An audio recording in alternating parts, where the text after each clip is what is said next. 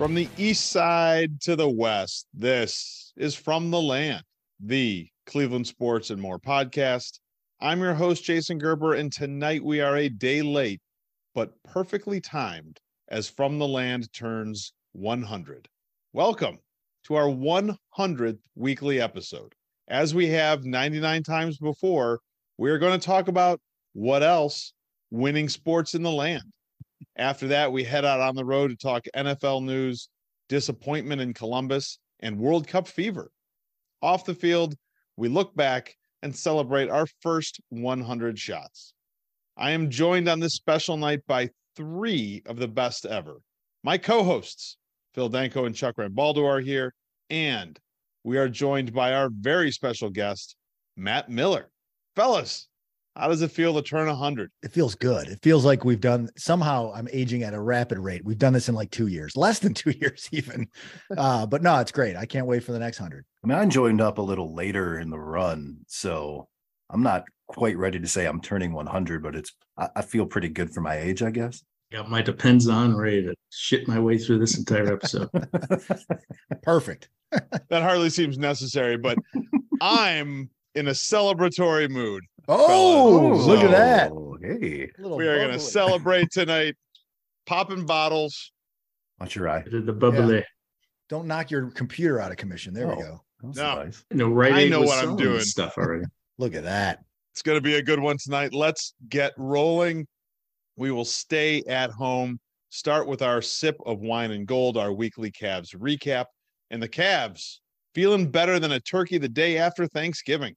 Cavs kept winning last week, taking a good one from the Hawks on Monday night, racking up a solid win against the Lillardless Blazers Wednesday night, grabbing a gutsy shorthanded win over the Pistons on Sunday.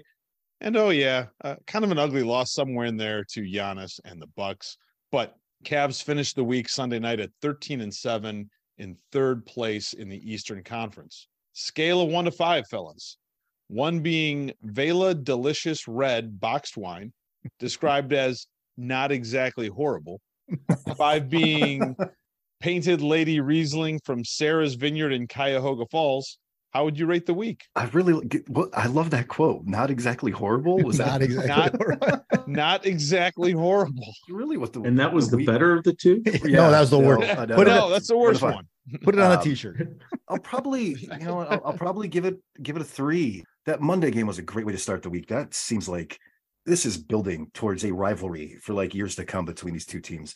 And then they kind of beat teams they needed to beat, but the Bucks game's just kind of yuck. So I'll put it at a 3. It still was a good week. I saw about 45 seconds of any of those games, but I think the record is better than I would have hoped it would have been after that 5-game losing stretch, which I'm not sure was 5, might have been 3. Somebody fact check me on that.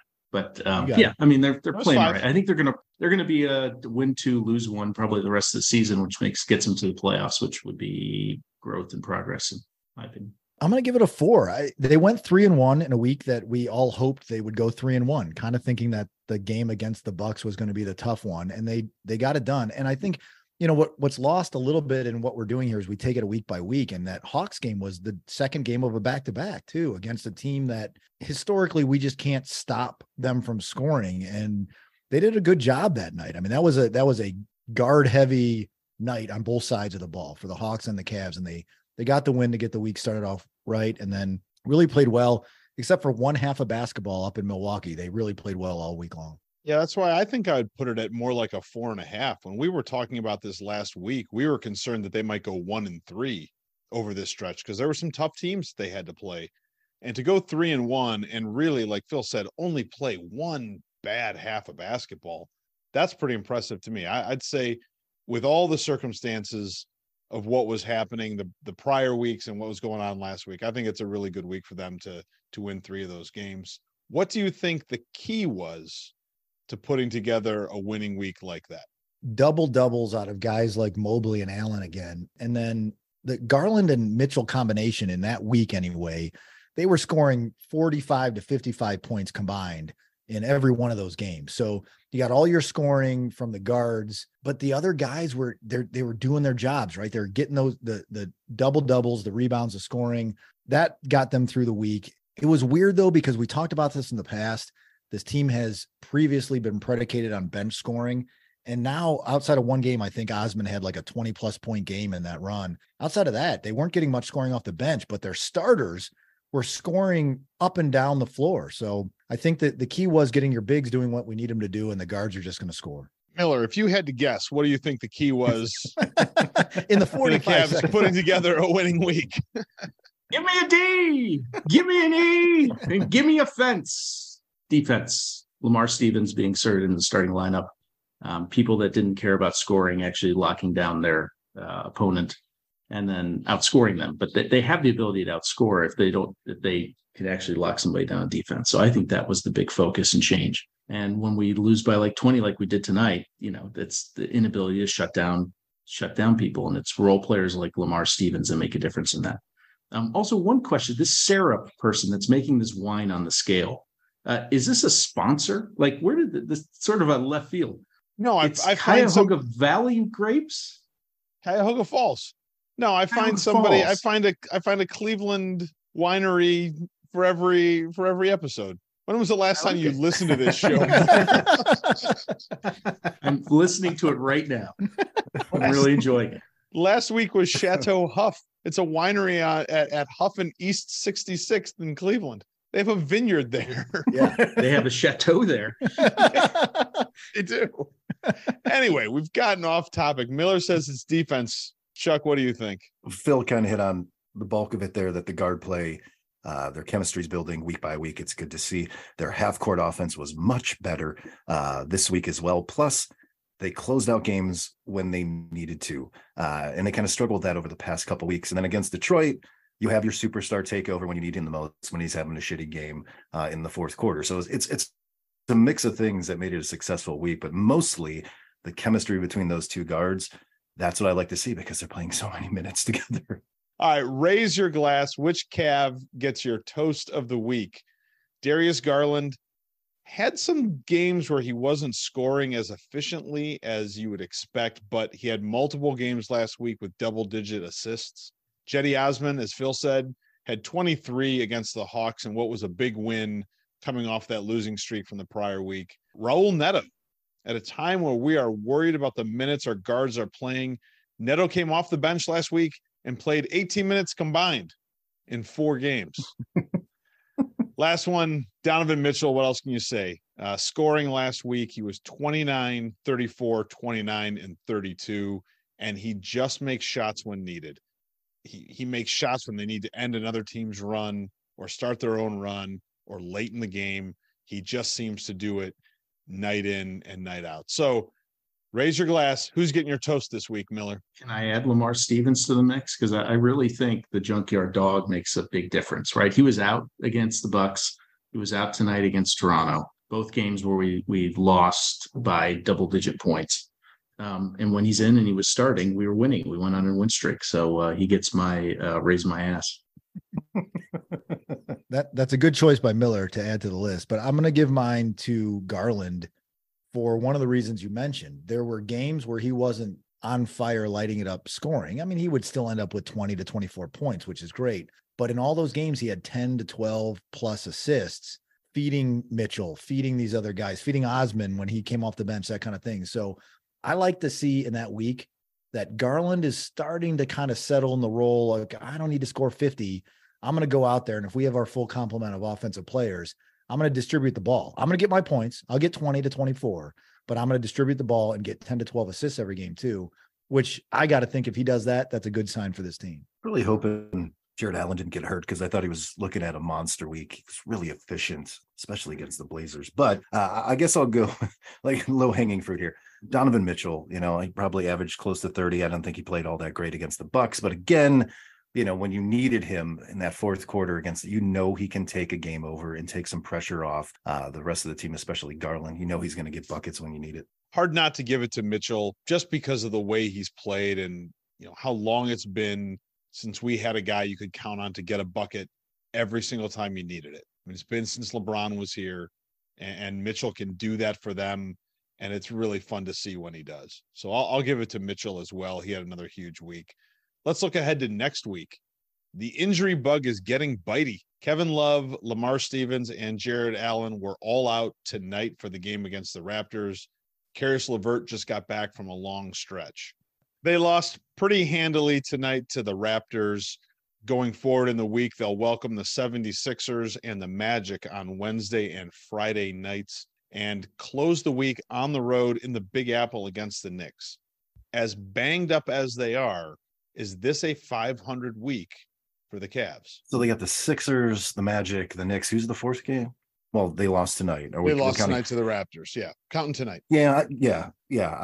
Even man, I'm glad he came to me first because I can say even Steven is probably going to be a good week. That Sixers team is really good. And going to New York and playing in Madison Square Garden probably not all easy. So I'd be happy. And I'm interested to see what wine you dig out next week that I could go for the 1 to 5 scale. But yeah, even Steven sounds good. May I suggest Ferrante? I think we get 1 win this week. That's it. So you think you're looking at a 1-3 week? They're going to lose to the Raptors and 2 other games this week. We know they lost to the Raptors, so I don't have to guess on that one. And which leaves 3 games left. I could see one of the. I feel confident they're going to win at least one of those games. But if I had to bet money on it, I wouldn't go for 2 right now until people start getting healthy again. Is Lamar Stevens hurt too? He didn't play tonight, right? Yeah. Like you said, Miller, like he's out too. He didn't play against Milwaukee or Detroit either. I looked at this week's schedule prior to tonight's game, and I thought 2-2 would be a good week. And any way it falls, I thought, all right, you're probably going to lose to the Raptors and maybe the 76ers, but can you get a win against the Knicks? And who is the other team in the mix there? Someone else that wasn't that good. Orlando. Yeah. This is the kind of week that despite your injuries, you somehow grind out 2-2 because you should beat the Magic and you should beat the Knicks. So get those 2 wins, or if you don't, then upset Philadelphia because they spiked the ball off their own knee. But I can't see them beating Philadelphia without our full complement of players. I think the Cavs are going undefeated this week. I'm not even willing to give up on tonight's game. I think it's probably a 500 week. I think they should beat the Magic and the Knicks, and we'll see what happens against the 76ers. But let's wrap up our sip of wine and gold and move on to skid marks, the brown and orange road to I did not see that coming city. Our weekly look at the Cleveland Browns in a season that is so improbable, unless you're the Browns. The team did the impossible, beat Tom Brady and the Tampa Bay Buccaneers in overtime, 23-17. Browns are now 4-7 and not in last place, as long as the Steelers lose tonight to the Colts. And guess what? Our friends from Indianapolis just took a 1-point lead at the end of the third quarter. So most surprising stat of this week's Browns win over the Buccaneers. First one, Bucs were only 4 for 15 on third downs. Next one, Bucs leading rusher Rachad, R-A-C-H-A-D. I checked it several times. Rachad White only had 64 yards on the ground. Nick Chubb was allowed to carry the ball 26 times, or last one, the score. I'm going to go with the ability to hold a running back to the lead running back to the other team to only 64 yards rushing, because the Buccaneers amassed 56 yards of rushing on the first drive of the game. And I thought, oh, here we go. We're about to give up another 200 to 300 yards of rushing against a team that's just going to drive the ball down our throat. And our defense made an adjustment and shut that team down. They gave up 56 yards of rushing on the first possession of Tampa Bay's and 30 yards the rest of the game, maybe 40, 30 or 40. Regardless, we held the team to under 100 yards rushing. We need to celebrate that. Joe Woods needs a promotion. Forget firing him. Well, hey, if we can knee-jerk reaction the other way, I'm gonna balance the scales here a little bit. But I think that is the most surprising stat, because the way that game started, I thought, here we go. We're just going to get gouged by their rushing attack. And I wouldn't be surprised if even should have been retired Tom Brady breaks off a 20-yard run. Biggest stat in my mind from the past week involving Tom Brady is the number 1, and that is the number of athletic trainers that have slept with his soon-to-be ex-wife over the past year, which gave me hope for Phil. And also, because he's an athletic trainer. I'm not an athletic trainer. However, if we're both available, that's right. It was just hope in general for Phil. Yeah. Thank you. It wasn't job specific. But yeah, it just seems like, the guy is literally the GOAT at quarterback, has more Super Bowl rings than fingers. and yet his wife is still sleeping with a guy who makes $15.95 an hour. So that was impressive. That was my stat of the week. I think your first one was the third down stuff. Yeah. And that's an impressive stat where that defense could never get off the field and give up third and long so far all season long. So I'm going to go with that. And a close second is Anthony Schwartz hitting pay dirt. Like that guy, there's a sighting. That was pretty great. They had to hand it to him, though. They couldn't Right. throw it to him. Exactly. They had to Yeah. hand it to him. He did not It's good fumble strategy. that Yes. pitch. He could have fumbled that pitch. Yeah. He did. Gentle underhand Frank Tursic toss. I'm going with the score just because in order to beat the Buccaneers, they were going to have to play a complete game on both sides of the ball. And they did it, man. They managed to stay in it with the defense long enough for the offense to make some plays at the end and win the game. And we have not seen very much of that this year. So I'll just go with the fact that the score was surprising to me and remains surprising. All right, your MVB, your most valuable Brown, some of the options, or if you want to go straight Miller and just come up with your own, that's fine too. Nick Chubb, 26 carries for 116 yards. Myles Garrett had 1.5 sacks, both of them in big times moments near the end of the game. David Njoku, 5 receptions for 29 yards, but a one-handed TD catch to send the game to overtime and basically save our playoff hopes. I'll get to that in a second. Jacoby Brissett, 210 yards passing, 1 TD, and leaving on a high note with the adoration of all Cleveland fans. Who's your MVP? I'm going with Brissett. I'm sticking to the list. I think the guy served admirably. I actually used him for the past 2 weeks in the worst fantasy football league ever, and went 2-0 with him because Kyler Murray was hurt, or at least I thought he was. Yeah, I thought he played well. I don't think the record aligns with his play, at least for most of the season. He had a couple stinkers in there, like the New England game, but for the most part, played solid. We catch a couple more passes and actually stop somebody on occasion. I think we have a much better record. So and to be honest, I think it'll be tough for Deshaun Watson to play as well as Brissett did for his first couple of games coming back. I feel compelled to give it to Brissett too because of the emotional side of it. Because he Miller's right, like he did everything and more that we asked him for. But I'm gonna give the MVP whatever to Nick Chubb. Here's the guy that came off probably his worst game as the Browns running back, and thankfully they handed him the ball 26 times. There wasn't any one. I mean, there was a couple long runs, but there wasn't any one breakaway run. But he surpassed 1,000 yards for the season, the first running back in Browns history to do that since Jim Brown for 4 years in a row. So that's good company. What I really liked is they just, at the end of the overtime, you could tell, like, finally, I'm maybe Stefanski listens to our show. I don't know. But finally, they knew, like, okay, we can win the game with a field goal from the 2. So we're just going to hand the ball off to Nick Chubb 3 times and see what happens. They didn't even put a wide receiver on the field. I loved it. Like, just run the ball up the middle. And on the first handoff, he got submarined and dropped for a yard loss. But on the second one, it was Nick Chubb. He just power lifted his way across the goal line and said, I don't want Cade York to yank another one to the left. We're going to win this game. So I think this week, thank you, Jacoby Brissett.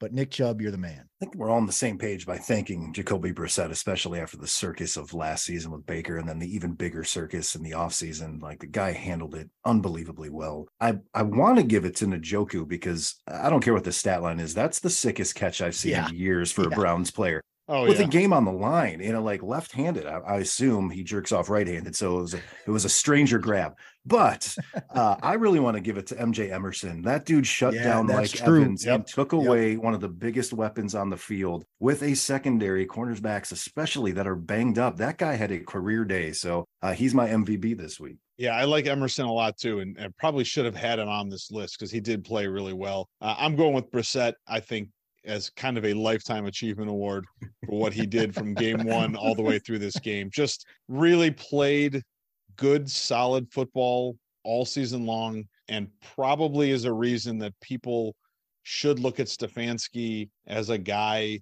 who can win with whoever you put at quarterback. I mean, he made Baker Mayfield into a playoff caliber quarterback and we see what's going on with him this year. And he just took a guy that nobody thought was going to be any good and made him into a winning quarterback this season. If we have better defense, we have a better record. It's because of Jacoby Brissett. So Lifetime Achievement Award, Jacoby Brissett.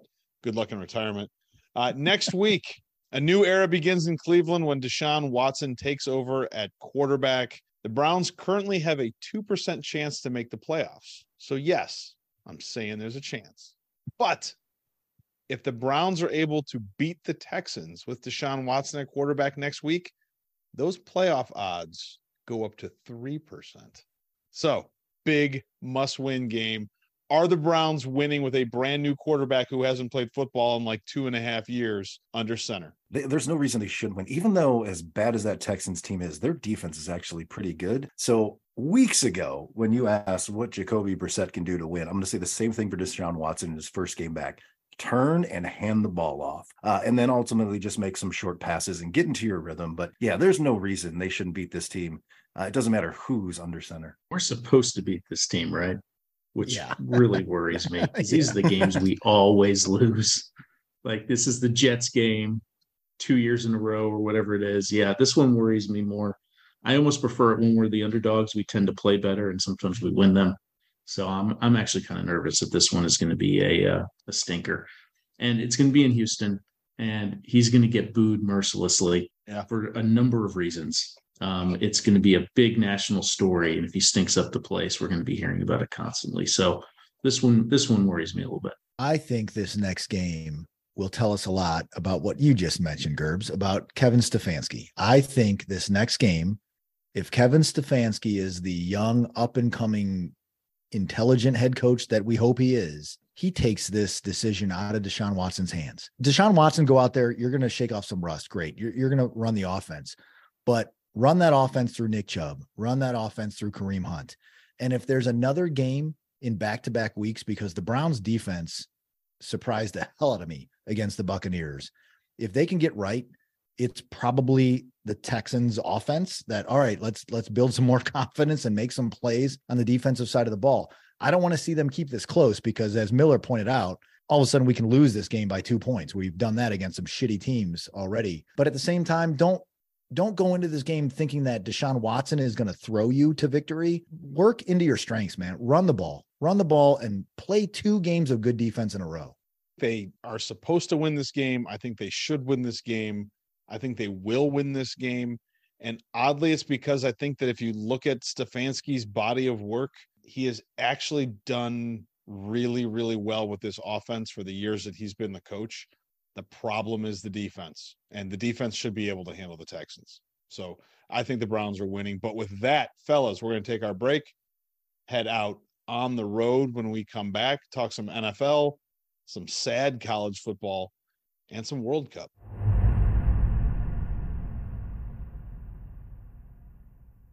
Welcome back, fellas, to our second segment. We'll head out on the road, start with the NFL and Week 12. And let's begin the discussion with the Buffalo Bills. In the last 4 weeks, they've lost to the Jets and the Vikings. Then they won a closer than it should have been game against the Browns. And this past week had to come back late to beat the 4-7 tears in heaven Detroit Lions.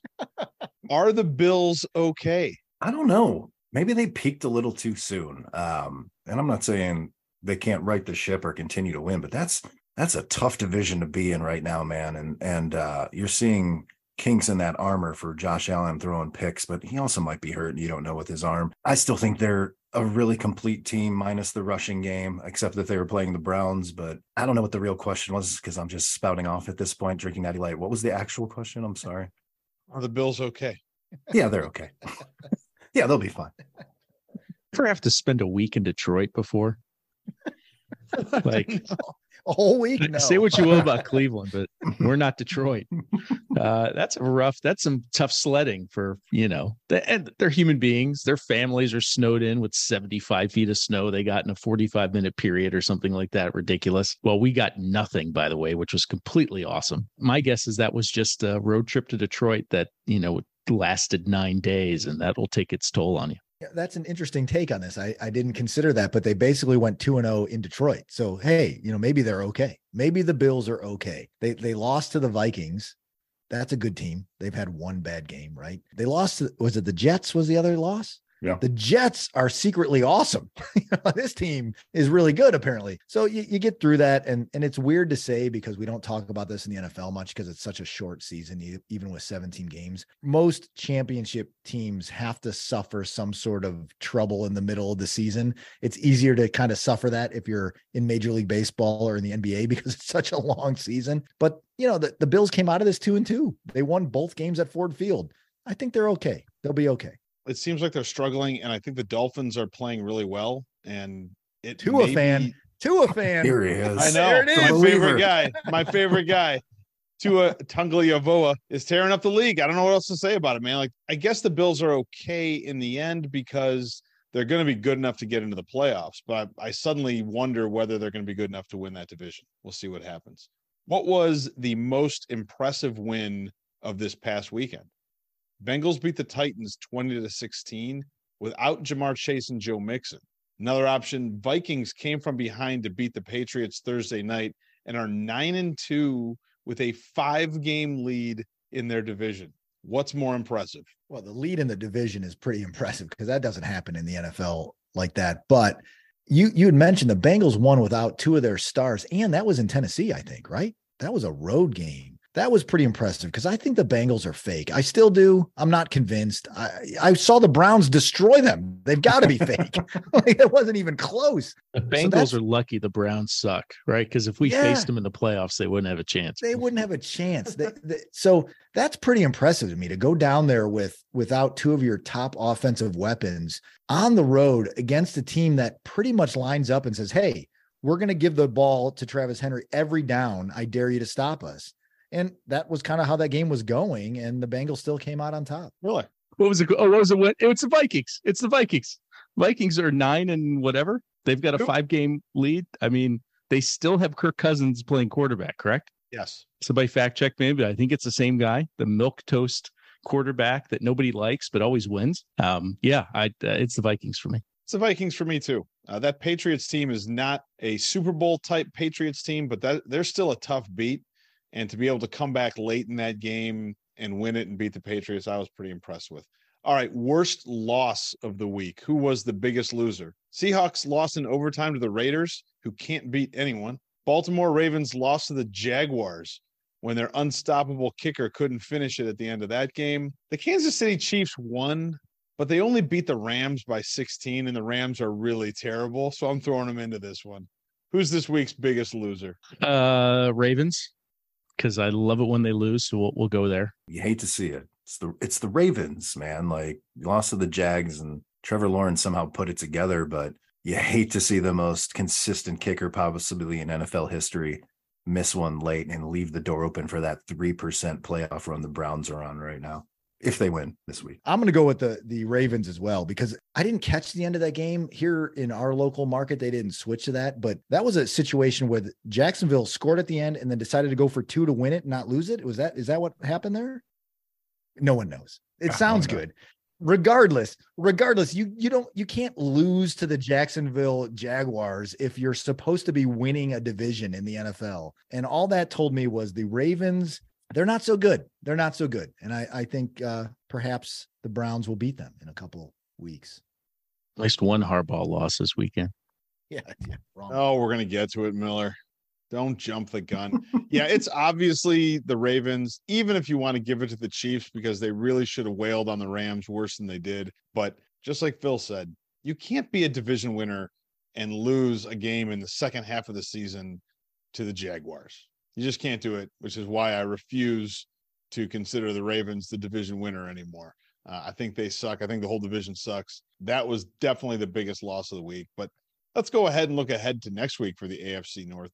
Bengals 7-4, follow up that tough win over the Titans with a game against the Chiefs. Who's winning that one? I think Mixon's still out. Chiefs, why not? Yeah, Chiefs win that one. I think even if the Bengals get their full complement of players back, they're not at 100%. And the Chiefs, they're so good, and they're just kind of that team that keeps the game close if they have to and then wins it at the end. Could this be one of those weird matchup things, though? Because didn't the Bengals beat the Chiefs in the playoffs last year? No. Yeah. Right. Yeah. So, I mean, this might be one of those things where the Bengals win a game that they shouldn't, just like they lose games to like the Browns when they shouldn't. I wonder if this is a matchup thing. I know they had Jamar Chase, and that was a big reason why they won against the Chiefs last time, but this might be closer than we think. I don't think it will be. I think the Chiefs are going to roll the Bengals because the Bengals are in the AFC North, and the AFC North sucks. Ravens 7-4 play the Broncos next week, which I would have thought was an easy one to call, but hey, anything's possible. Who's winning that one? Oh God. I actually think the Ravens win this one. The Broncos seem to be getting worse and worse every week. They don't know what they're doing. They're terrible. The Ravens, as bad as they're playing, they win this game. Ravens. Harbaugh's a really good coach. They're not going to screw up 2 games in a row. Ravens. I'm going Broncos. Steelers have managed to come back in this game against Indianapolis. There's about 2 minutes left. They're up 24-17. They make it through this. Next week, they get the Falcons on Sunday. Ooh, that's a good one. Who's winning that game? It's going to be the same thing we're watching right now. You know, it could go either way. It's going to be 2 mediocre teams playing in a dome. I think Pittsburgh probably wins that. Is that game in Atlanta? Is that what you said? These are important facts. Yeah. Because Marcus Mariota is going to lead them to victory if it's in Atlanta. That's my disclaimer. I think the Falcons, I don't care where it's at. Steelers, I just hate them and they suck. So all true. I think I guess the Falcons seems like I don't know. I don't even want to pick that one. That's a lousy game. All right. We've worn out the week in the NFL. Let's move on to something more fun and more exciting. Let's talk college football. Last weekend was the game, Ohio State versus Michigan. Ohio State Buckeyes get thumped at home by the Wolverines. Second year in a row, Ohio State has been run off the field by the team from up north. And I don't necessarily want to go through and discuss everything that happened in the game because it was pretty terrible for a lot of it. But from a bigger picture perspective, does this loss in this way mean that Ohio State should no longer be considered one of the truly elite college football teams? Or is this evidence that Michigan is making that leap into the elite group? And that group is, I think, made up of Alabama, Clemson, Georgia, and maybe Ohio State right now. It's going to be weird to say. I think the 2 teams are interchangeable in that group. Michigan over the last 2 years has proved they deserved that elite spot. But so is Ohio State. And anything goes in a rivalry game. I don't care where you're playing it, but possibly I don't think Ohio State, they're built to beat anybody, but they're really built to beat those SEC teams. And they just got it handed to them, even though, like I said, this feels like a Browns game. And what I meant by that is they're dominating the first half, but not pulling away. And they're going to lose. And that's exactly how it felt. I didn't expect them to get their ass handed to them the way they did. I just think the 2 teams are almost interchangeable. They're like 1A and 1B. And I think it's that way moving forward, to be honest, for the next couple of years. The perception of who wins the Ohio State-Michigan game flavors the perception of the entire season. So I think when Urban Meyer was beating Jim Harbaugh, the teams were probably pretty evenly matched and both had decent records and probably could both be considered elite if they didn't have to play each other. But Ohio State rose to the top because they beat Michigan consistently. And I think that's what switched because Ohio State has 1 loss. They're probably going to finish the season with 1 loss, and they're probably still going to make the playoffs more likely than not. But the win by Michigan will flavor that entire season, regardless of what happens. So I think it's just that ability to win that game flavors whether you're considered elite or not, regardless what the other 12 games ended up being. I think Ohio State is still, of the 2, the elite program, but that could swing pretty quickly. And we saw that swing in the Cooper years at Ohio State, where all of a sudden some really high-end talent from the state of Ohio was taking the trip up north to start and win a lot of big games for the Wolverines. Of the 2, I think Ohio State's still the program right now today, just based on recruiting and what they've built and put in place. But that can swing pretty quickly, especially when you lose 2 games like that. I mean, it wasn't even in doubt, in the last 2 years in the second half. It was dominated by the Wolverines. So I could see where, to Chuck's point, where they are interchangeable, and to Miller's point, to where you kind of, you feel like the whole season hinges on what happened in that game. And that's true for this season. But for the program, I still think Ohio State is elite. I think Michigan can take Ohio State's place, but they're going to have to do it on the recruiting end and the winning end for a couple more years in a row? I think it's really hard to look at this and not at least have some concern that Ohio State may have slipped a little bit, which is not impossible. You know, they were an elite college football team for 15 to 20 years in a row. And it just doesn't necessarily seem like we have to consider them that after the last 2 years, because yeah, they're built to beat anybody, but what they've done is beat a bunch of shitty teams until they get to the Michigan game and then lose the Michigan game badly. One of the things that frustrates me some about college football is you don't always know if these teams are any good until the end of the season, because they've wailed on crappy teams for 3 months and they finally face somebody good and you get like one shot to know if they're any good or not. It bothers me that Ohio State lost these games the way that they did. If this one had been closer and they'd still lost, I don't think I'd feel this way. But I mean, it just seems like something's off, and maybe this team isn't as good as it was 5 years ago.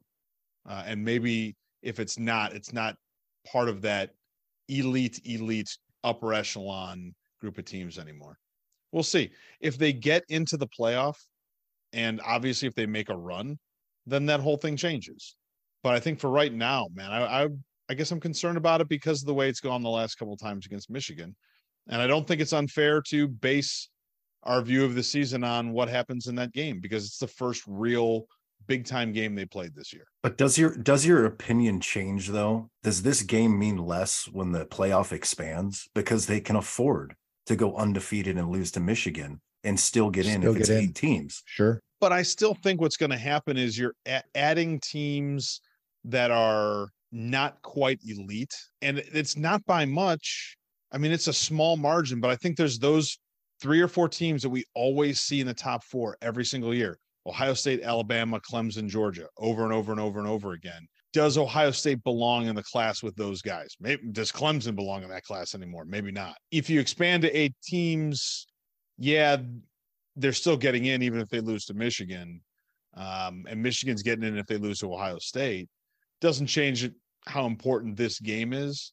I don't think it changes my view of whether they're in that really rarefied air of those top 4 teams that are always seem to be there. I think Ohio State's still a program that it wins the recruiting part of the college football season. It's up there with your Alabamas, your Georgias, that kind of thing. So what's weird about this is whoever the guys are that sit around the boardroom table in Columbus, Ohio, and decide who should be the coach of the Ohio State Buckeyes, are they going to tolerate Coach Day's 2 losses the way he lost to Michigan and make a change?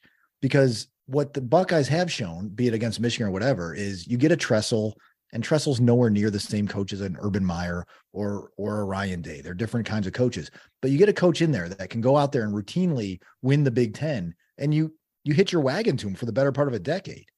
Well, here's Day right now that not only you're losing this game, but you're getting destroyed in this game. And I don't know how much does Ryan Day have to do with the recruiting as opposed to in college. It's a lot of the other position coaches and those kind of things that's that recruiting machine that continues to happen.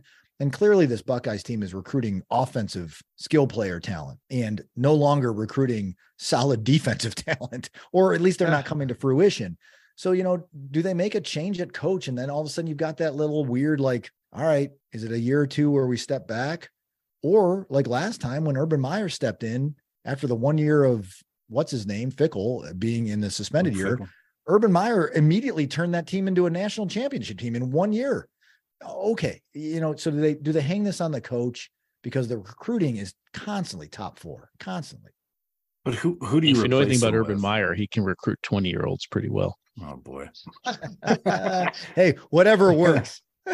Who are we to judge? If Our quarterback for the Cleveland Browns is Deshaun Watson. Recruiting is recruiting, my friend. But if your season's judged as it should be on beating Michigan, Yeah. and he has not, who do you replace him with right now? Especially what happened today. Fickle is Wisconsin's coach right now. I thought it'd be Fickle, and he went to Wisconsin. Yeah. Like real coaches are moving here. So who is?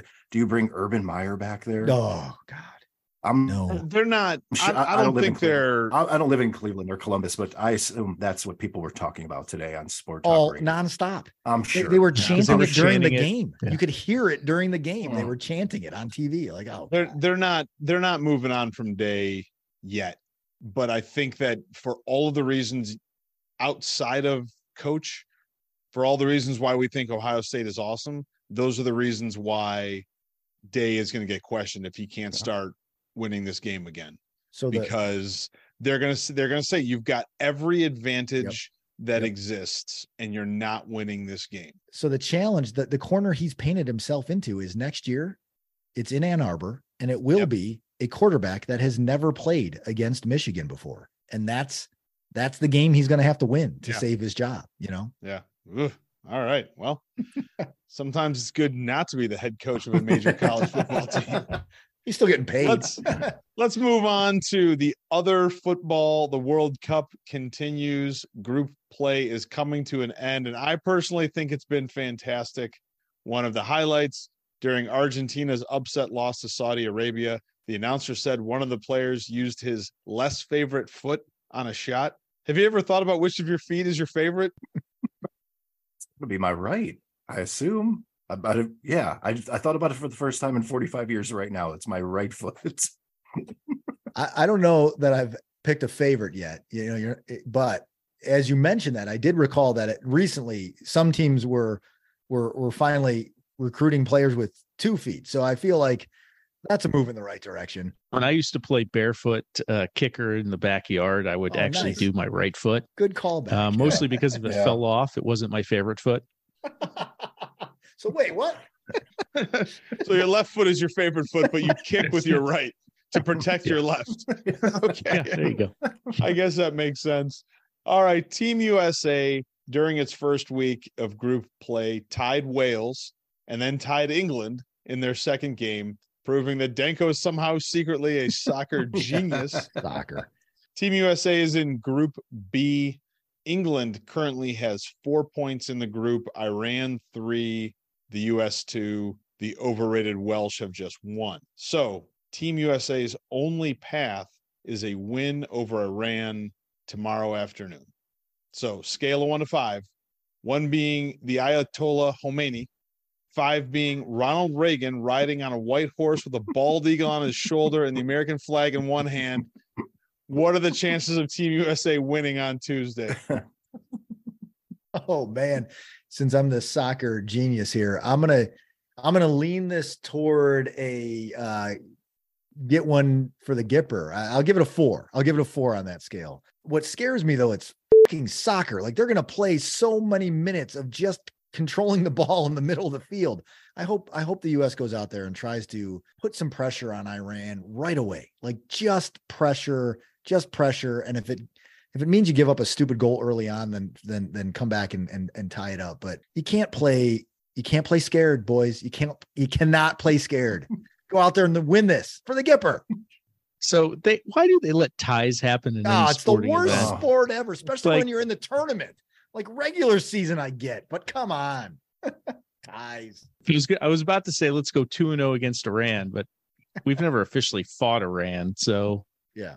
I'm hoping for 1-0 as opposed to 0-0 or love or whatever they call it in soccer when no one gives a shit. No one scores after running around the field for 4 hours. It's like gerbils on crack and shorts. Sure is.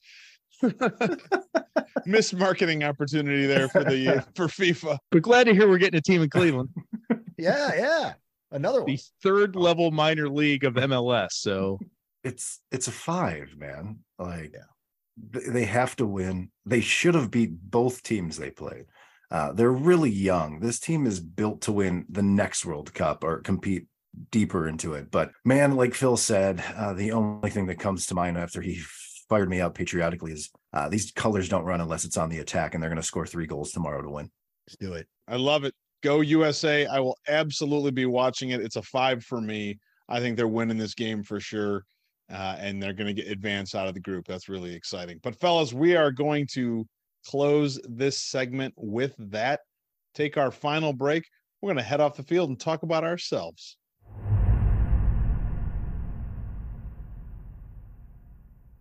Fellas, Welcome to our final segment. We'll head off the field and we will celebrate our show. From the Land turns 100 tonight as we record our 100th episode. So, our own stat line. We dropped our first episode exactly 2 years ago tonight on November 28th, 2020. Wow. Since then, we have done weekly shows almost every week. Our shortest regular episode was episode 10. We did a tight 41 minutes and 8 seconds previewing Super Bowl 55. In the 90 subsequent episodes, we've only had 2 in the 40s. I blame Danko. We've covered 2 dunk contests, episode 15 and a bonus episode earlier this year. We've covered about 1/3 of a good football season for the Cleveland Browns, and we've gotten to see the rise of the young Cavs and the Guardians. We have talked for untold minutes about movies, music, TV, tech, community news, and Chugi. There are hours of available outtakes and hours more that will never be available for extremely good reasons. During our current run, we have lost 2 episodes, one because I forgot to hit the record button, and one because Danko Burke and I could not hit the stop drinking beer button before we started recording the show. So the first 99 have been way too much fun to cram into one off the field segment, but we're going to give it a shot. Let's celebrate turning 100.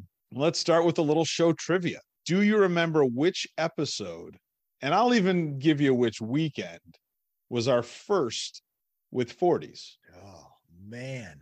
Why would we have chosen 40s to celebrate? Our first episode, I'm going to say it was episode 40. Yeah, I think if I remember correctly, I dreaded it, but then I came to enjoy malt liquor. Yeah. I think it was episode 40. That would have been my guess. So since everyone else is guessing that, I'm going to say when Burke lost 40 pounds. Oh my, the special guest from downtown. Wow. Miller. Nice. Memorial Day, May 31st, 2021, episode 27. We drank 40s to celebrate Tommy Burke losing 40 pounds. We're such good in his people. weight loss journey. All right, so let's look back. What was my worst off the field topic? Episode 6. We discussed my love for slip-on shoes and whether that means I'm getting old. Episode 18. During the pandemic, we discussed one of the first live in-person concerts that was taking place in Barcelona, headlined by Love of Lesbian. Episode 69, we discussed Nicolas Cage, and I did my impressions of his best lines from Con Air. Episode 76, we discussed the Great Lakes Regional Cat Show in Erie. Episode 85, we talked about the future and about watching football games from under the field. So which of those was the worst off the field topic I selected? Could you do the Nicolas Cage lines again for me? I was thinking that's the one, but I don't recall the cadence. No, I didn't. I need to practice for that, man. I didn't have it in me today. Let's be honest, that could also be your best of list. So it could go either way. I'm a big fan of Nicolas. I just watched the Nicolas Cage movie, The Unbearable Weight of Massive Talent. Man. So I'm going to go with that. We have to review that. It's a Nick Cage movie. You said slip-on shoes. I'm envisioning like Skechers memory foam with Velcro. Absolutely. So, yeah, yep. As a shoe guy, that's the shit. So I'm out. This is your list of the worst of. You got a really good fucking podcast here right now because these are awesome. These are hilarious topics. You've done an awesome job over 100 episodes. So if I had to pick what was your worst third segment, I don't know. That's hard for me, man. I love Nick Cage, Love of Lesbian. I've been forced to listen to many of their tracks. They're dog shit, but okay. Like it's live music. That was important at the time. Watch them with the sound off. Yeah. The worst, I don't know. I guess the slip-on shoes is kind of like just a week like time filler because we're supposedly getting old, but I don't know. It's important. I own some. This is why we never have 40-minute episodes anymore. You just talked for 5 minutes. I have no idea what your answer was. I said the worst was the slip-on shoes. I just answered it at the end. Okay. All shoes slip-on shoes if you don't wear socks. The problem is I talk too long. Gerber loses focus. I give an answer, but he's off to like soccer fever. I don't know. I'm sorry. I apologize. And we could be on episode 200 if I would just shut up. Could have been there by now. Yeah. All right. Another bit of show trivia. What was the first album we reviewed as an all ears segment? Bonus if you can guess the episode number, but that's just ridiculous. Dang. I have no idea. The first one, it's not The Weekend. That was a while ago. I don't know. Okay. Chuck quits. Miller? Yeah, quit. I'm out. Paul Cawthon. Okay. Danko? I'm going to go with The Weekend. I feel like that was the first formal album we reviewed. Danko is 100% right. Chuck, you should have gone with your gut. Episode 57 was Dawn FM by The Weeknd. That's been out that long? Wow. Well, shit. Episode 57 was not that long ago. It was the beginning of this year. We talked a lot of music, but that was the first. Yeah, that's the first time we reviewed an album. Entire album. Yeah, Yep. yeah. Other things that are turning 100 this year, just like our show, which of these are you most excited about? State Farm Insurance turns 100 years old this year. Proof that your business can last a century, even with terrible marketing. Supercuts turns 100 this year. Proof that you can spend $15 to look like you got a $10 haircut, just like me. Slalom skiing turns 100 this year. Apparently 101 years ago, people just skied straight. Big bump in popularity when someone figured out you could turn. Last one, the Straw Hat Riot. In New York City in 1922, protesters wore straw hats after the socially acceptable September 15th end date. The anti-straw hatters walked the streets of New York carrying boards with nails. There were fights and beatings. The Straw Hat Riot of 1922, proof that this country was a mess long before social media. Which of those other things turning 100 are you most excited about? Slalom skiing. That's a skiing reference. I think he just said Alberto Tamba. He did. But he leaned away from the mic, so I don't think he picked him up. All right. Can you make out that I'm even saying Alberto Tamba? That was a callback to the commercial, by the way. So that you wrote that line. Very proud of that. Well done, Gerber. Yeah. What am I most excited turning 100 of that list? I don't know. I'm not a talker. I got nothing. Chuck. I'll go with Supercuts. I have a hard time believing that Supercuts has been around longer than the Floby. You're saying that thing's been around for 100 years? I'm excited about Supercuts that. has been around for 100 years. That's always under the name Supercuts? Well, I didn't look that far into it, man. It was just a list on the internet of things turning 100 this year. I thought it would be funny. Supercuts. It is. It's very funny. Supercuts. It is. Yeah.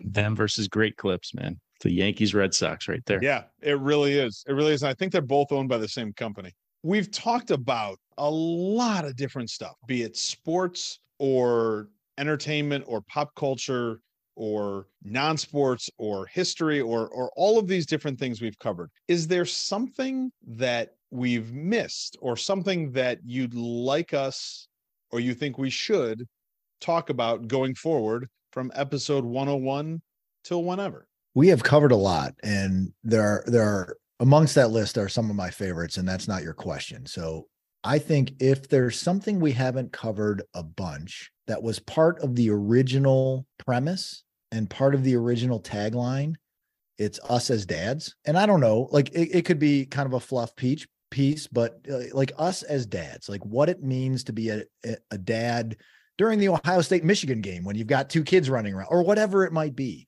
Like that was part of the original thing. And I don't know how you work that in necessarily, but I would bet it would lead to some pretty funny commentary and some pretty emotional takes as well. It's a really good one, man. I'd echo Phil, unless you want to talk about politics and religion exhaustively. No. And I think this is the right forum for no. Yeah. You have to do it exhaustively or don't do it at all. Exactly. There's only one way to do it. Right? Yeah. Followed by conspiracy theory. I'm with Phil here, man, just because I think I can learn a lot from either the host, the co-host, or the rotating guests here, man, because I'm a little farther behind you guys when it comes to fatherhood. So that's a really good one, Phil. Well, the first 100 episodes, including today, you have working vas deferens, and that's going to be changing in about a couple of days. So we're really curious about the progress you'll be making in terms of the vasectomy. I mean, a post-vasectomy Gerber is I think should be a featured story. You're on the road, you're off the road, you're on the wife, you're off the wife. I think that should be the next 4 segments. Is this breaking news? Moving on. Yeah. Let's see more trivia. Yeah. The 200th episode. When did Miller do a spoiler alert? The Gerbs comes going to be a little bit watery for the next couple of years. Jesus. Oh, you promised me it was going to stay the same. Doesn't matter. All right. Moving on and kind of touching a little bit on what like Denko was just talking about. What episode number did we make the leap from Unprofessional and Unprepared, our original name, to From the Land? 69. Yes. Shocking that that's what you came with. It was after our first year. I don't think we did 100. I don't think we did 52. So I'm going to say 50. So this is like a Price is Right situation. Can I $1. Yes. say $1? I'm going to say actually 44. I'm going to go with episode 44. So I guess Phil wins. It was episode 57. Oh, Wow. really? That was the first episode of this year is where we went. We made the change. Because we started in November, like you said, and then we did a whole year after that. Yep. Right. Yep. To be fair, it was only 12 off. Right. Yeah. Hey, Yeah. You did great. But you went over, so you couldn't win. Congrats. That's right. I don't get the showcase. All right. So 100 episodes is a pretty big mark for television shows. So why don't we take a look at some of the shows that have hit the 100 episode mark? I'd like you to tell me which one of these you think had the best 100th episode. Beverly Hills 90210. In episode 100, Donna tries to make up with David, whose increased drug use turns her away. David steals $150 from his father to buy more amphetamines. When his drug dealer is arrested, David finds himself in possession of a huge stash of narcotics and calls on Dylan, who else, for help. Next one, Cosby Show, episode 100. Cliff follows up on his lost weekend food binge with a day of emergency fasting for his annual blood test and physical. Despite his yeoman performance on the treadmill, the results indicate that his overindulgence must cease. Not holding up well. No. Next one, Three's Company, episode 100. After yet another date fails because of his lying, Jack vows to always tell the truth from that point on. But his new policy of total honesty leads to trouble for another date, roommates, and neighbors alike. Last one, Love Boat, episode 100. A self-pitying blind woman is romanced by a gentle farmer. A man traveling with his new girlfriend is convinced that his estranged wife has planted bugs in his cabin. Gopher's attempts to prohibit a woman from sunbathing nude are blocked by a lawyer who feels her rights are being denied. Which 100th episode do you think was the best? Man, I kind of want to go back and watch Love Boat now. I feel like you sold that pretty well, man. Yeah, I feel like they're jamming all of reality television into every episode of the Love Boat, even though it wasn't reality. My favorite 100 episode of those options. That's tough. I think. What was the third one? Not Cosby's is Three's terrible. Company. Oh yeah, I'll go with Jack Tripper. I think that one is the lesson learned there is when you're roommates with two single women and you vow to stop lying, you're just screwed. You're screwed.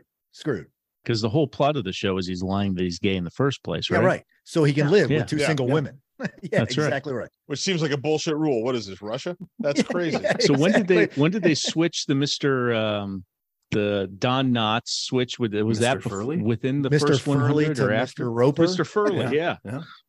The Furley switch happened after the first 100. I don't know, but that's not a bad topic for Off the Field in future episodes. Nice. Go back and address Three's Company in greater We'll get another detail. 100 out of this. Miller, how about you? Which of these 100th episodes is your favorite? The only one of those I actually saw was the Cosby Show one. However, based on your description of it, the Love Show wins hands down. The fact that you remembered or at least Googled Gopher brought back a flood of memories, and that was worth going through. But going back to the Cosby Show, and I'm going to keep it relatively clean. Do you remember when his secret barbecue sauce was pasta sauce? Yeah. Like, am I or was it the other way around? No. His secret pasta sauce was barbecue barbecue sauce. I think that's right. Yeah, that's right. His secret pasta sauce was store-bought barbecue sauce. Yeah. All right. I don't know where that fell in the canon of the shows, but that's my fondest memory. That. He I gave birth to a remember... sub sandwich at some point too. Like, what are we watching here? Chuck, do you want a chance to answer? Yeah. Been waiting for this one. Go for it, man. It's 90210 because I spent I think when it was on Monday nights, I was spending that time trying to dry hump somebody from NDCL, watching it with them. So I'm going that way. My God. Were you in Gerber's basement? I love that Possible. show. Yeah. You should have come over. I know. All right. 90210 is the only acceptable answer. All right. Last bit of show trivia. Episode 65 was the last time we did an opening question. Anybody remember the topic? I do not. No. Phil? Yeah, wait, just the Indeed stuff doesn't count as an opening question, correct? No, that was, we moved from opening That questions was to Indeed. to the Indeed. Yeah. Yep. I know. I mean, I guess it was something you asked Burke that involved geopolitical strife. Good Really guess. close, but That's a not. good guess. But no. I can't believe it's been 35 episodes since you did an opening question, and I have no idea what you asked. Was it about like the 3-year-old child prodigy pianist who, Oh, and you asked like, good what have you call. done? What have you Yeah, learned during COVID? them kids. That's Right. right. No, that was way earlier. Damn. The last opening question was to Chuck, and it was about buying an island. Oh, nice. Yeah. Yeah. All right. So enough fun and games. 100 episodes in. What's been the best part for you about being a part of the show? The fact that I stay connected to multiple people that I've been friends with for so long. And once I got into the mix a little bit more and then kind of just maybe overstayed my welcome here at episode 100. It's the fact that it reminds me almost every week why I've been friends with you guys for so long. We think alike. We have the same sense of humor. We have the same values. We're just really agreeable guys. We rarely bicker on this show. So that's the best part of me. I get to see great friends once a week and have a few natty lights and maybe some bourbon. I think being able to hop on every once in a while when I can has been really nice. And then when I can't, I listen when I can. And hearing you guys discuss stuff that I'm usually thinking about is entertaining to me. And when I get to participate, I always enjoy it. Danko? I'm not going to keep this short, just so you know. Damn it. The best part, God, that is an awesome question. I feel like this is something we've been able to do that if we all lived in the same area, we would do anyway and just not hit record. We get to record things now that we would talk about anyway. And that goes from some bullshit sports takes to, weird, funny, comical things to some pretty serious topics that we didn't see coming sometimes. And that's born of the emotion that the music brings or the emotion that the topic may bring that we couldn't predict. And the best part for me is that's exactly how we would talk if we were sitting around someone's living room. It doesn't change. It's a friendship that is at least, the bigger group since 1991, we've talked about that, right? Like the friendship is so long and we can talk about anything and we can go times, and maybe this kind of lands on Miller a little bit more to his take. We can go times to where someone's not in the group for a period of time. And when they join the group, it's like nothing is missed. Nothing is missed. It's something I look forward to every week more than I could ever describe on this podcast. It is the weeks that we bump the show to Monday, like we did tonight. There's like a moment of like, oh man, fuck, my Sunday just sucks now. I mean, that's how much this means to me. And that's a commentary on how much fun and how much joy I get out of this, because I get to hang out with my best friends once a week and we don't live in the same area. My favorite part about this, and the reason why I wanted to do it in the first place, is because I feel like my life's work has been trying to make you guys laugh since I was 15 years old. And it hasn't proved to be lucrative at all, but I have a great time doing it. And so what I've enjoyed the most is I spend an entire week trying to write jokes that I think are going to bust you guys up, and trusting that, man, if these dudes think it's funny, a lot of people listening are going to think it's funny too. That's what I want. An opportunity to talk about things that we care about, like in sports, like lighthearted things, but to talk about them in a way that's kind of like funny and amusing without being like a shitty, like internet troll about it. And I think that when we're at our best, that's what we're doing. And that's been a lot of fun. And I enjoy the fact that it has just become like a weekly hang. And, thank God for the internet, right? For making this possible. Or else we would just be writing letters back and forth to each other with all these topics. That'd be super lame. All right, well, that's it for our 100th episode. Before we go, let's wish a happy birthday to a St. Ignatius legend and the son of a legend. Miles Miller turned 17 years old today. Miles Miller, happy birthday, buddy. Yeah. Wow. Happy birthday, Miles. Yeah, he's such a sweet boy. In fact, he told me to tell Tammy and Whitney he says hi. Oh, boy. Be closer in I'm age to my wife than I'm I glad am. Son of a bitch. I've skirted that whole thing. Miles and I will be hitting the town together. Oh, boy. With that, boys, we are out of time. I am out of questions for now. And we almost went the whole show without mentioning the vasectomy I have scheduled for this week. With that news that this show will outlive my intact balls, I hope you guys have a great week. Let's get together and do this again real soon. Absolutely. Miller, what did your urologist say? Like a mosquito bite? Mosquito bite.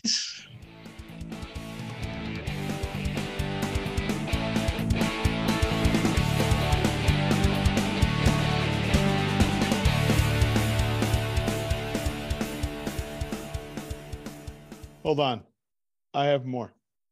I'm out of questions for now, and we just did the whole show without mentioning the vasectomy I have scheduled for this week. With that news confirming, you better hurry if you know someone you want me to impregnate. I hope you guys have a great week.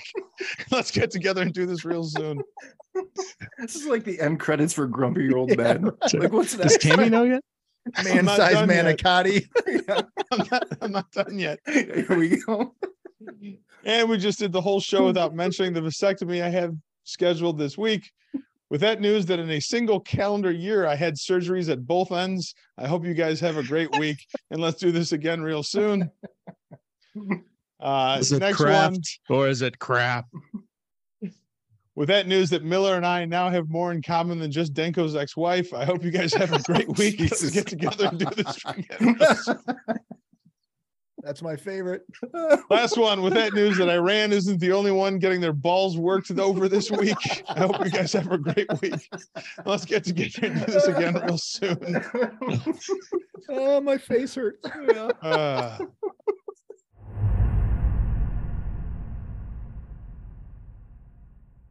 All right. So now, Miller, we're going to do this thing called Raise Your Glass. It's a play off of the Sip of Wine and Gold. It's about who you'd like to give a toast to, who you thought was maybe the best or the most important Cav of the week. Okay. I'm asking if it's okay. I'm looking for a verbal response of some kind. I'll allow it. I'll allow it. Jesus. All right. Raise your glass. Do it. Okay. No, Jesus, Miller. No, I'm just trying to keep you up to date on what's happening. They lost tonight pretty handily to the Rappers. Dumb fuck. Wiggity, wiggity, wag. Rap snacks. Yeah, there you go. That's better. We're going to give the ball to Travis Henry every down. I dare you to stop us. And that was kind of how that game was going. And the Bengals still came out on top. Who's Travis Henry? I meant Derrick Henry. You just Who is Derek Travis part. Henry? I expect that in social media. Thank you. Yeah. Please post that. Who is Travis Henry? He used to play for the Indians, right? That's Travis Hafner. Oh, I was close. Who's Travis Henry? Don't worry, I'll find Tua a the Travis pig in Henry. Moana? He's Derrick Henry's lesser known brother. He plays linebacker for the Minnesota Vikings. It's the Frank Stallone of Derrick Yeah, Henry. exactly. I meant Derrick Henry. I'll say it slowly. Derrick Henry. Really? Gerber. Quick update. Travis Dion Henry is our age. He was a running back in the NFL for the Buffalo Bills, Tennessee Titans, and Denver Broncos, but retired like in 2007. I was retired in 2007. Yeah, he's our age. Anyway, Speaking of bad beats, you think that there's any way ESPN features a Deshaun Watson play as a bad beat? I hope so. I hope so. Yeah, I guess we'll have to wait and see. Come on, SVP. Someone text SVP for that. Come on, just do it. Bad beat. One Come on, time. Stanford Steve. You got this. Yeah, you got this. It's in your wheelhouse. I think he just said Alberto Tamba. He did. But he leaned away from the mic, so I don't think he picked him up. Do it again. Oh. His mic that better? His mic. I don't know what you're doing. Is the mic not working at all? It's working, Can you but make it's not out working that I'm great. even saying Alberto Tamba? We could not. Now, but we guessed that. We guessed that. Because my kids are all awake now, and I just woke them all up I hope screaming. it was worth it. For no reason. Yeah.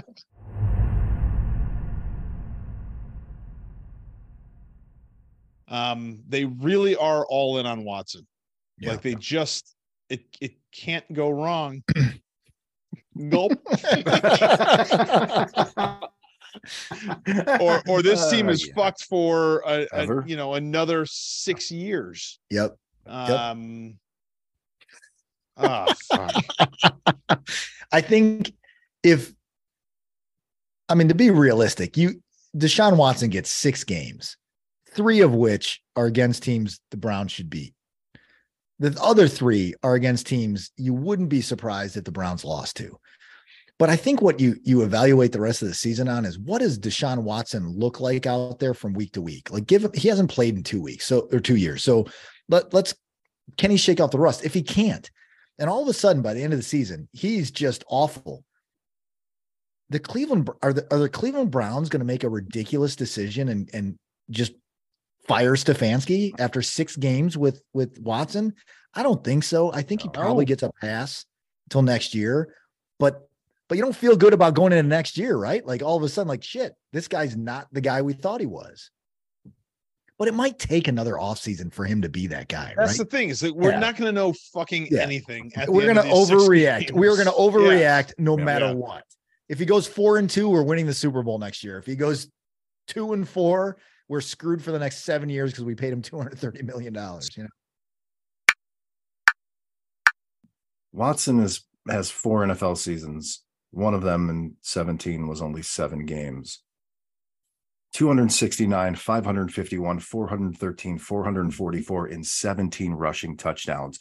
That's something like we don't see. That's what I'm interested to see. Like if a play breaks down, he could rattle off 20 or 25 yards. We haven't had a quarterback that can do that, man. Rusty or not, like I'm sure he still knows how to run. So. Testaverde. I say he's rusty just in game situations. Sure, absolutely. The dude has been in the building for more than a month now, and he's been practicing for 2 weeks. But just game speed. So that's why I think Houston's a great way for him to start. He's going to they're going to throw batteries at him. They probably should, but he's going to go out there and probably rely heavily on our running attack, just to kind of get his game speed legs under him again. But you're right. Like we haven't had a Deshaun Watson type quarterback in Cleveland ever. Yeah. No. Sipe. You're probably going back to Brian Sipe to find that kind of guy, at least like somewhat comparable in an era where Deshaun Watson doesn't exist. Yeah.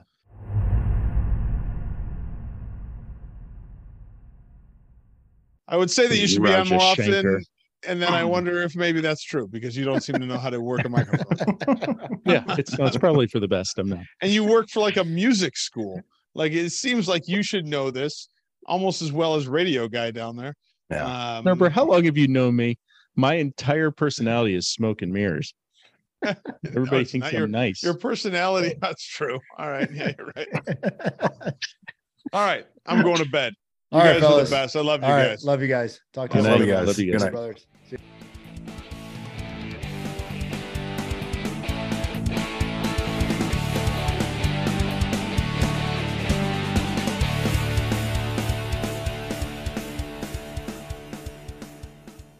What do you mean I'm funny?